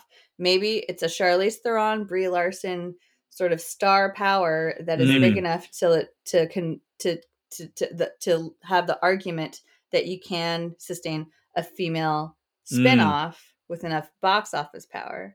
Yeah. So I don't know. I just don't know why either of those two want that. Yeah. I don't understand. Also, but- she's not part of the family, as this movie makes very clear. Like, they can dismiss what a lot of other people have done, and even the Jason Statham thing they had to work on. She killed the mother of Dom's child. Or did she? Dom's I child's mean, mother. I don't know, but Okay, yeah, it's a good question, Jen. One last thing before we sometime. get to spoilers, which is just that it has become increasingly sweaty the ways in which they deal with Paul Walker's character of Brian O'Connor in these movies. yeah. I rewatched. He's just over there. He's over there. over He's safe. there. He's fine. He's not He's fine. here right now. I He's fine. rewatched the ending of Furious 7. It is, and by the way, I just want to say, but like, not a fan of how you guys are playing fast and loose with the titles, like Fast 8, Fast 9. It's Fate of the Furious and F9, the Fast Saga. Okay, let's just be clear. Okay, David is nothing if not pedantic. Furious 7. I watched the ending. It's like it made me cry again. It's such a beautifully done ending. Like, But it only works if that's the last movie of the franchise. Exactly. It doesn't work if you've got more installments and he's still just not there today. Can you imagine if they'd ended the franchise there? That would have been like, oh my, what, like, legendarily amazing ending for a franchise is like, with the music, "See You Again," and the cars driving off into the distance with the sun, lens flaring, which you into hear the camera. again. You hear the "See You Again" motif. How in dare they? Fast 10. I know. How dare they? It's so How dare they? pathetic that it's a motif now. It's like it's so weird. It's such a weird artifice that the characters in the movie have been hanging out with him. He's just over, he just couldn't show up today. He's busy. But the coding of the movie is like, isn't it sad that the real actor died? Like, I mean, I don't want to make light of a real tragedy, which it is, but it's really weird that the movie is like plays a little tune that's like, it's super sad we're talking about him, but in the context of the movie, no one's sad because nothing bad happened to him. It's very weird. I like this tweet from Heads Fall Off on Twitter, who says, like, you know, Letty in the movie saying, "Dom, if we don't do something now, then the street racing terrorists are going to bring down the satellites and knock out the entire Eastern Seaboard. We need to call in every favor we've got." Brian, at home watching Succession. I mean, technically, Brian is at home watching the kids. Mhm. Yeah. And Good dad. Good dad. and Brian and I've Mia's been there, man. kids I've are by been there. now, I think they would be teenagers. Mm-hmm. So they have one boy and one girl. Guess which one doesn't officially have a name? No, man. It's the girl. Mm-hmm. They're But- gonna, if I'm this just thing saying keeps I've been going, there's going to be an AI Paul Walker, like in one of these Ooh. movies. Well, okay, by the so- end of this. so what Yeah. we- But I'm just saying, I've been in that situation where all my friends are out saving the world, and I got to be home with the kids. That happens to me. I'm sure it happens to every you, weekend. Devindra. Every weekend. Yeah. What we know is that Vin Diesel has said it would be hard. I think I'm paraphrasing, but he said it would be hard to imagine closing out the franchise without saying goodbye to Brian O'Connor. So I do think we haven't heard the last of like how that plot line is going to be resolved, and I imagine they're going to kill the character off somehow in the show. Or they, in they the don't movie. have to. They could just do the AI bring back, and Paul Walker's brother like helped film some of those scenes in 7. So they could just do that. Okay, look, Yeah. I feel personally like I don't need them to push it and like find a way to do something that seems ghoulish. I'm okay with the tension of knowing that he's gone in real life and having that character still be off in the distance in the movies. I'm fine with that. You know, I also think it's such an impossible position for anybody to be in who's related to, like, who's actually dictating the future of that franchise. Like, how do you know what the right thing is to do? I'm not sure. I don't personally think it's AI, but I'm okay. Like, I don't need total, I don't need total immersion in the reality of this universe. Some people do. Some people. You're looking at her. You're looking at him, Jen. But I think that I would agree with you if the plot wasn't so ridiculous. The problem is they want Jordana Brewster in the movie, but it doesn't make sense to have Jordana in the movie and not Paul Walker's character in the movie, and especially in this movie. It doesn't make any sense because also, it doesn't make sense just to have one person taking care of the kid when the kid is your biggest weakness, and there's like this impossible force that's ready to destroy your home. Exactly, that's what I'm saying. It doesn't make sense. That's the Send thing. the It's like kid over to Brian's house. That's what you would do. Yes, that would It's guarantee true. their safety. Okay, anyway, But I think maybe like, having the kid being little Brian, who's Dom's kid, being watched at home by his aunt / his uncle, his newly rediscovered uncle. That to me falls in line with like Dom Toretto might be like, the center of this hashtag family, but that doesn't mean he's good at like planning or anticipating potential future attacks. This is a real Jake Sully situation over here. Yeah. You're right. The Fast 10 is a commentary on Dom's lack of logistical skills. No, by this point, I'm sure he thinks every time he's done with a mission, everything's going to be calm now. It's fine. You know? I rebuilt it. They blew up this house. Rebuilt it fully. And who Same blew up piece. the house? It was Jason Statham. Yeah. I can't imagine they're not thinking somewhere in the back of their heads that there's going to be a version of these Fast movies starring the son, right? Like that, the next generation of Fast There's going to be a movies. next generation. Yeah. Has anybody watched the animated series? No, I refuse. Didn't know that existed. There's a Netflix animated series that I believe is over now. It was from like a few years ago. And it's centered around a Toretto nephew, and his like teenage street racing crew getting into international intrigue. That's funny. Were You always start with the street racing. Were you a and then fan, get Jen to Yamato? the- Or? Yeah. I did. I don't think it was for me, so I didn't really watch that much of it. All right. Well, so anyway, overall, I thought it was. I think I agree with you, Devindra. I think it's like mid tier of all the movies. I put it somewhere in the middle. It's not the worst, certainly not the best, and I think I really was taxed by this movie. I would say I found it quite. I found it quite taxing. Exhausted. Yeah, Exhausted. I was exhausted by this movie in a way that I didn't feel for some of the previous movies. So, Like spiritually. yes, absolutely. Because it was kind of a Suicide Squad situation where it's like they caused the problem that they're trying to solve. Anyway, Yeah. all right, folks, let's get to spoilers for Fast 10 starting right now. I've thought up an ending for my book. It makes no damn sense. Compels me though. I didn't come here to tell you how this is going to end. When I buy a new book, I always read the last page first. That way, in case I die before I finish, I know how it ends. You can't handle the truth. Inconceivable! I came here to tell you how it's going to begin. All right, let's talk about spoilers for Fast 10. So, some pretty big reveals towards the end of the movie. But the biggest thing I want to say, and I should have covered this in the pre-spoiler, is Fast 10 is half a movie, guys. It's half of a movie. We knew. It just doesn't have part 1 in there. But yeah. Which, by the way, is like what I understand to be, there's going to be at least 3 major big budget blockbusters this summer that will end abruptly like this, of which this is one. This really bothers you. Yeah. It does bother Has me. this bothered you before with other franchises? I'm only bothered if it's not made clear to so Dead Reckoning Part 1, that's fine. Like what about Dune? Dune, I'm a little bothered by because it wasn't in the marketing, but then when you sit down in the theater, it says Dune Part 1 on the title screen. We also did not know if there was another Dune coming. Yeah, we so didn't that was a big gamble. It was a big gamble, but it said Dune Part 1 in the movie, so that was fine. Breaking Dawn Part 1? Dave hates The Empire Strikes Back. So, it's his least favorite Star Wars movie. I mean, I don't believe... Just ends abruptly. They're all standing there. Where's Han? What's going on? I think you're right, Dave, though, because it was not made explicit anywhere in the materials, the marketing. And I don't know if it would change people's minds about the urgency of going to see it. Right. I'm not sure. But anyway, it's half a movie. I was bothered. Clearly, a lot of people are not. Like Jeff Kanata, I can tell. It truly doesn't bother me.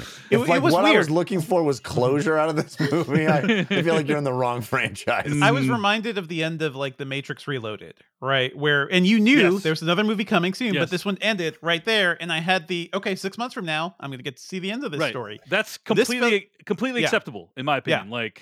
We know, but here it's like this is going to be years before we get to the end of this movie, right? So, anyway, it bothered I me. hear you. It bothered me. Some people. That's not the thing that otherwise. bothered me about this movie. All right, so death has no meaning in this universe. Death has no meaning. We already knew that, but I don't think we knew the extent to which it had no meaning. There has to. So there is a death in this movie, and I think John Cena's character. Sure, they could bring him back, but it does feel like he sacrificed himself for the goal, and I don't even know why that sacrifice happened, because it seemed like it was. We have seen Dom Toretto drive through more difficult things than a bunch of cars coming towards him. Yeah, and then his brother's like, "I gotta kill myself. I'm sorry. That's the only way this happens." So I don't believe that, but that seems like a legit death. And then to have not only that, but apparently the whole Natalie Emmanuel crew crashing in the plane. I don't know. I don't think those guys are going to make it out of there. That looked like a pretty definitive plane crash, guys. Well, we didn't see the plane crash. We only saw an explosion behind a mountain. Yes, maybe we didn't see. They faked it. They're fakers. But yes, then they blow up this dam, which, by the way, I believe is located in Portugal, a real life dam located in Portugal. And then the Natalie Emmanuel plane crashes, and that's bad for them. We find out Jack Reacher is actually on the enemy side. Big shock. And the one thing that I thought was cool about that is the notion that I think Momoa brings up is you always feel like you can just turn people into your allies. Right, that was nice. Yeah. We literally just planted a dude that you assumed was going to be like everybody else and just thinks you're so cool that he wants to work with you instead of against you. I thought that was neat. The John Cena example being the primary example, because wasn't he the antagonist of F Night? Right, so it's like also this is a completely different person. Yeah, Cena, Charlize, that's the MO of everybody gets folded into the good guy team. So I like. Brian, I was technically Brian too in the first movie. Yeah, and it's like here's yet another example of this tired trope. But I agree with you, Jeff. I did like that they kind of reversed it. It's like, aha, he's actually bad. It's like, that was. Nice. I thought that was actually kind of cool. Yeah, that was nice. Okay, but then 2 major reveals happen. At the end of the movie, Gal Gadot shows up in a submarine near where Michelle Rodriguez and Charlize Theron are. Yeah. And then in Because post-credits, she figured out where they are Sure. and knew they were in danger and went left there? the love of her life stringing along, just nursing her loss for years. Yeah. Yeah. This is, I'm not joking. This is actually kind of a legit bummer to me because Yeah. Han's loss of that character is one of the more poignant elements of the series. I remember Absolutely. in that freeway chase too, like I was in a critic's audience and people screamed when she like died. Like it hit the audience too. So I'm like, I don't know. Yeah, Jen I know. Yamato, what are your thoughts on Gal Gadot's return to the franchise? Okay, so I had to save all of this for the spoiler chat Yes. because everything that upsets me about this movie from my fan perspective is a spoiler. Is the big swings. Gal coming back as Giselle. It's like, hasn't Han been through enough? But maybe it's her twin Let the sister. man be on the dating Yes, apps already. yes. He's moving on with his life. For me, Maybe it's not her. Maybe it's her twin sister. We don't know. well, that's true because we are in soap opera rules now. Yes. It could be a doppelganger. It could be a twin. It could be a clone. Could be If a we clone. remember Could the be a sci-fi, robot. we took Yeah. a sci-fi detour in Hobbs and Shaw, which nobody ever addressed No. after that ever again. I thought we said never to like say the title of that movie on this on a Fast and Furious There's episode. like nanobot technology. That's what I thought. That scene when Michelle Rodriguez wakes up next to Charlize and Yeah, there's that robot arm. I'm I like, thought it was gonna be brain oh, shit, swapping. We're Yeah. face off. We're face offing. We're swapping faces. I was like, oh hell yeah, That would have been hell sick. yeah. Yes. So, but Giselle showing up was kind of also a bummer to me because, like Dave, you said, it kind of, I can accept one, maybe two returns from the grave, if there's a really, really good reason to bring that character back. But Giselle's death gave so much meaning to death in the canon of this universe because. First of all, what a great scene in Fast and Furious 6 on the runway. All these things going on. We see Han's face as he literally watches her fall from a Range Rover being hoisted into the sky by an airplane. Anywho, we like literally see the grief on Han's face of literally watching the love of his life perish beneath him. He grieves so much that he moves to Japan. He moves to Japan and like has an existential like Tokyo walkabout that results in the events of Tokyo Drift in which he perishes. It's like all of the meaningful like melodrama and the weight of these personal connections, these relationships have meaning because of this loss that he suffers. The despair was so strong, Jen, that it went back in time and hit the third movie from the sixth movie. That's how powerful it is. Deeply meaningful. It is meaningful that she is dead. You guys are losing sight of the fact that they've already made all the money they can make on those movies. They've got new movies to make money on. Yes, and now she's Wonder Woman, yes, she's so much more high profile now. Yeah.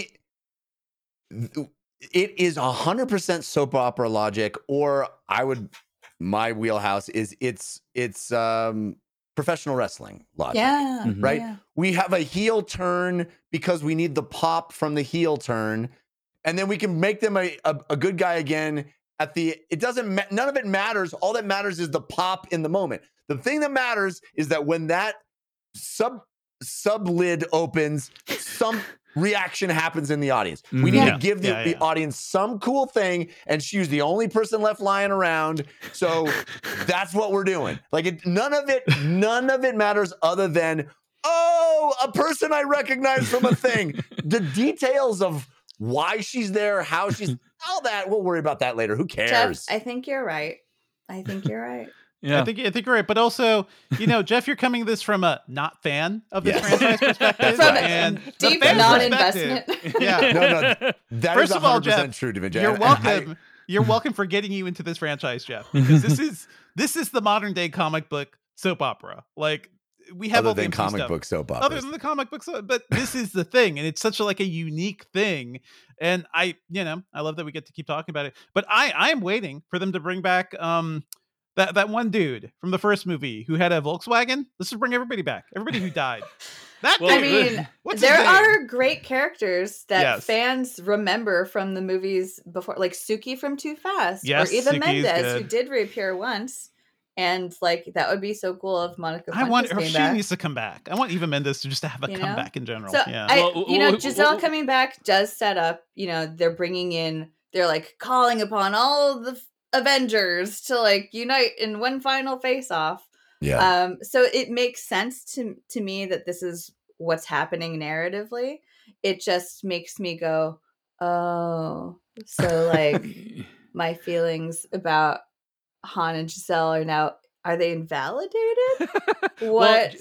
Jen, here's what I'll next? say. I thought when they brought back Han, they actually did it very well. Like they did this whole backstory and like explained all this stuff. And so I'm willing to withhold judgment to see how they explain Yes. Giselle's presence. So like Absolutely. in 3 years or whatever, when Fast 11 comes out, we'll see how they explain Giselle's presence, and maybe it will be artful and beautiful, or maybe it will be cheap and sad. But the Han thing, we all wanted Han to come back. Like we all felt that was a severe injustice of this franchise. Yes. So it had to be rectified. And if you're gonna have Jason Statham back, you damn well better get Han back. So like Indeed. that was justice. The Gal Gadot thing, yeah, I don't know what that is. But I asked Sung Kang recently about his feelings on both of these, both of those, I guess, spoilers, because so many of the big reveals, if we say there are three big reveals, three big twists in Fast 10, two of them have directly to do with Han. One is, Han going and making nice with Deckard Shaw, who is, for some reason, he's so angry. What does Deckard Shaw have to be so angry about? He like legit tried to kill. He thought he killed Han, and he was happy about it. Yeah, but okay. He's anyway, annoyed about his spinoff. It didn't turn out so well for him. So well, Sung he's Kang's back. perspective, I think, is a really cool, very chill one, and also a really lovely way to look at it, which is that for him, justice for Han is making peace, is moving forward. And so that's where that scene makes sense. But he also told me that as scripted, it was just like a really quick, they fight. They trade one blow.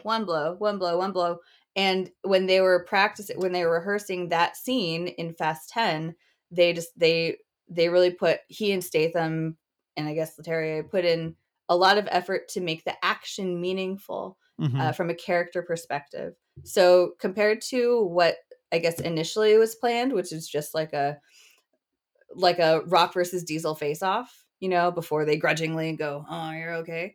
I feel like there is a lot more history and meaning and future, forward-looking resolution in that one action scene between them. Rock versus Diesel or Shaw versus Diesel? Rock versus Diesel, like when Okay. they're like, in Fast 5. Yeah. I see. Gotcha. Okay.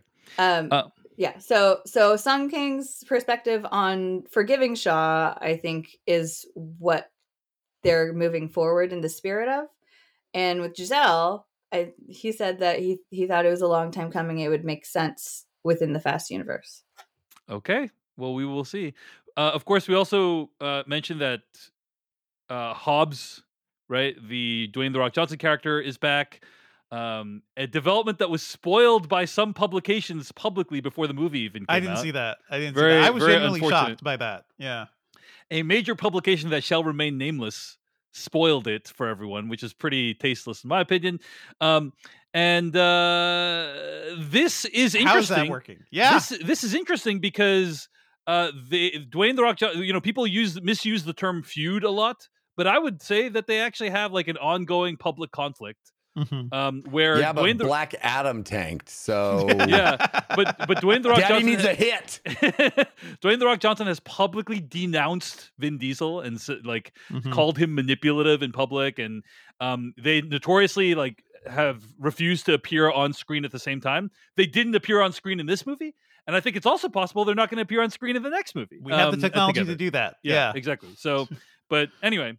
Fun surprise. Also, Jason Momoa, clearly one of those serial killers that likes to put a lot of work into arts and crafts. Like he has a whole freaking modern art visual exhibit for Vin Diesel as well as Hobbs, which is just very considerate. It helps him get in the mood. Very considerate, you know, and very considerate. They always the serial killers always leave it on when they're gone, so that someone can walk into the room and all the images are still playing. Absolutely, very considerate of serial killers. Super considerate. Yeah. All right. Jen, any thoughts on Hobbs coming back or I enjoyed it. I think the setup of that scene, that post-credit scene, you kind of know where it's going, and by the time a lot of people see it, they certainly will have had it spoiled in some form. But even knowing that The Rock was going to show up in some form by the time I was able to see it, because the first time I saw the movie as a press screening, they kept it off the screening. Anyway, oh wow. So I went back and I watched it again just to see The Rock's credit tag, and the way that he delivers just a few lines actually, for me, injected a lot of excitement back into the movie. It made a lot more sense, as opposed to if that scene didn't exist and you're like, Dante, do you remember who actually killed your father? Because I wasn't dumb. Technically in Fast 5, at the end of Fast 5, yes, Dom and Brian, also Brian, but Brian. Let's leave Brian alone. Technically it is Hobbs who goes and puts like a couple of bullets in Reyes'. Also, one of the most corpse. like cold-blooded, cold-blooded killings, yes. like just no away, fanfare, boom, boom. no one-liner, just boom, pop, like he's which dead. Made a lot more sense at the time. Mm-hmm. And then now there's a little bit of like retconning around characters and emotions and the past. But for me, watching Dante's like taunting Hobbs in this scene, but then hearing The Rock like go back to like his WWE days was really exciting for him, and I was like, yeah, I'm in for this. Yeah, I smell what he is cooking, etc. I kind of cackled because again, the background machinations to make that happen. What did it take for The Rock to be humbled by the D's? It took Black Adam tanking. Yeah. I guess, and taking the balance of power in the DC universe not shifting. But I think of all franchises, where certainly every single studio franchise that is successful or not has a fair degree of drama behind the scenes that we mostly don't hear about, mostly does not see daylight because the stars don't feud publicly on Instagram. But this one, at least in the last few years, the whole cast has been very upfront about there being drama. It's inescapable. So it's not like anyone's really trying to hide it. Yeah. It's just interesting, and also like two of the biggest egos in Hollywood basically like clashing together in a franchise. Like what does this mean for the next one? There are two like behind the scene things I want to see. I want to see the Justin Lin stuff, like, or at least like learn more about what happened, and I hope like he is off doing his own like great things. And I want to see how The Rock came back. Like, to me, that's just interesting from like a insider perspective, Yeah. All right. Well, I think we should wrap it up there because we're running a little bit long here. But Jen Yamato is a film reporter at the LA Times. We really appreciate her joining us today and providing her expertise on the Fast franchise. And Jen, we'd love if I already put a pin in it. We'd love if you come back in a couple years when hopefully the franchise will come to an end with Fast 11. We'll see. Maybe it'll be Fast 12. But either way, Jen Yamato, thank you so much for joining us today. Thank you. I will certainly come back for Fast XX. Fast Triple X. Crossover, please. Yeah, you can find more episodes. And I should also mention, of course, at the end of the day, it's really impressive that Louis Leterrier made a movie. I mean, read Jen's story about how he made this movie too, because it's insane. Apparently, he wrote the script in 3 days with no sleep, if I recall correctly. But anyway, on the flight, it doesn't feel like that. I mean, the movie's ridiculous, but I think they chose the absolute best person to step into the pre-production, who knew this franchise inside and out, who appreciated things like Los Bandoleros, which only real fans know about. It feels like into the text of the movie. If a true Fast and Furious fan we're tapped to make the next movie. It kind of feels like that without being a fan servicey movie. The one thing I want to point out, by the way, I love those like late 90s BMWs that all the bad guys have at the end. That is a true transporter nod to me. I know Louis Leterrier knows what he's doing, putting those cars in this movie. Well, anyway, you can find more episodes of this podcast at thefilmcast.com. Email us at /filmcast@gmail.com. Our theme song comes courtesy of Tim McEwen. Our spoiler bumper and weekly plugs music comes from Noah Ross. This episode was edited by me, David Chen, and video assistance provided by Kurt Mega and John Barry. Next week on the podcast, it's going to be The Little Mermaid. Heard a lot of mixed things about this one, and not sure it's going to be any good, but hopefully changing gears, as it were. Tune right in, though. Hopefully the music's good. But we will look forward to discussing it then. Thanks so much for listening to this week's episode. We'll see you later. Goodbye.